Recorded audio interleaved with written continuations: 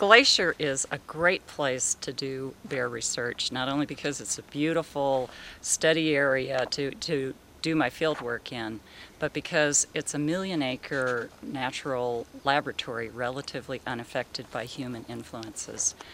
Due to its protective status, it has nearly all the plants and animals and natural processes that were here before Europeans and guns arrived. Most importantly, though, it has large numbers of grizzly bears and black bears to study.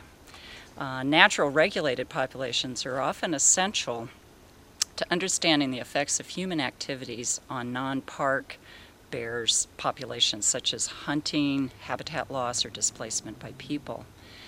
Grizzly bears are synonymous with Glacier National Park. A bear sighting can absolutely make a visitor's vacation here, and a significant part of park management is bear management.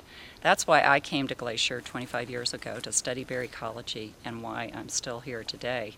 I'm currently developing the first estimate of grizzly bear population size in the Glacier National Park ecosystem. We're counting bears by using barbed wire hair snagging devices to sample bear hair and then DNA analysis of the hair to identify the species, sex, and individual identity of the animals that left it behind. We sample several times during the summer and use that information to determine the total population size and to look at the distribution of bears across the landscape. Our barbed wire hair corrals consist of 100 feet of barbed wire stapled about knee-high to 3 to 5 trees to form a single wire corral.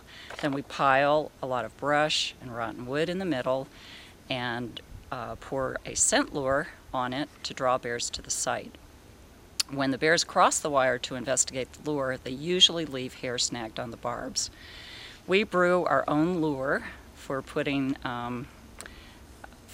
in the hair corrals by putting whole fish and cattle blood in barrels and letting it age for a year.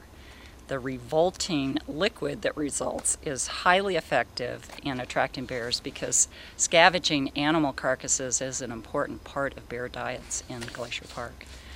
We also collect hair from bear rub trees along trails and forest roads, and these trees are naturally used by bears to rub on.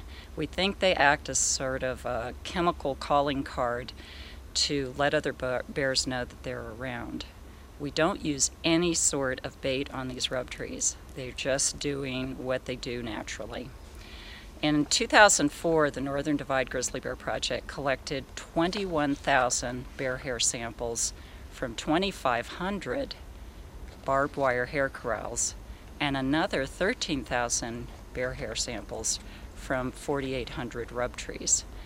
Analysis of the black bear samples will require additional funding, but from the genetic analysis of the grizzly bear samples, we have a minimum count of 545 unique individuals, and we are using these data to develop an estimate of total grizzly bear population size for the 8 million acre ecosystem that includes Glacier National Park.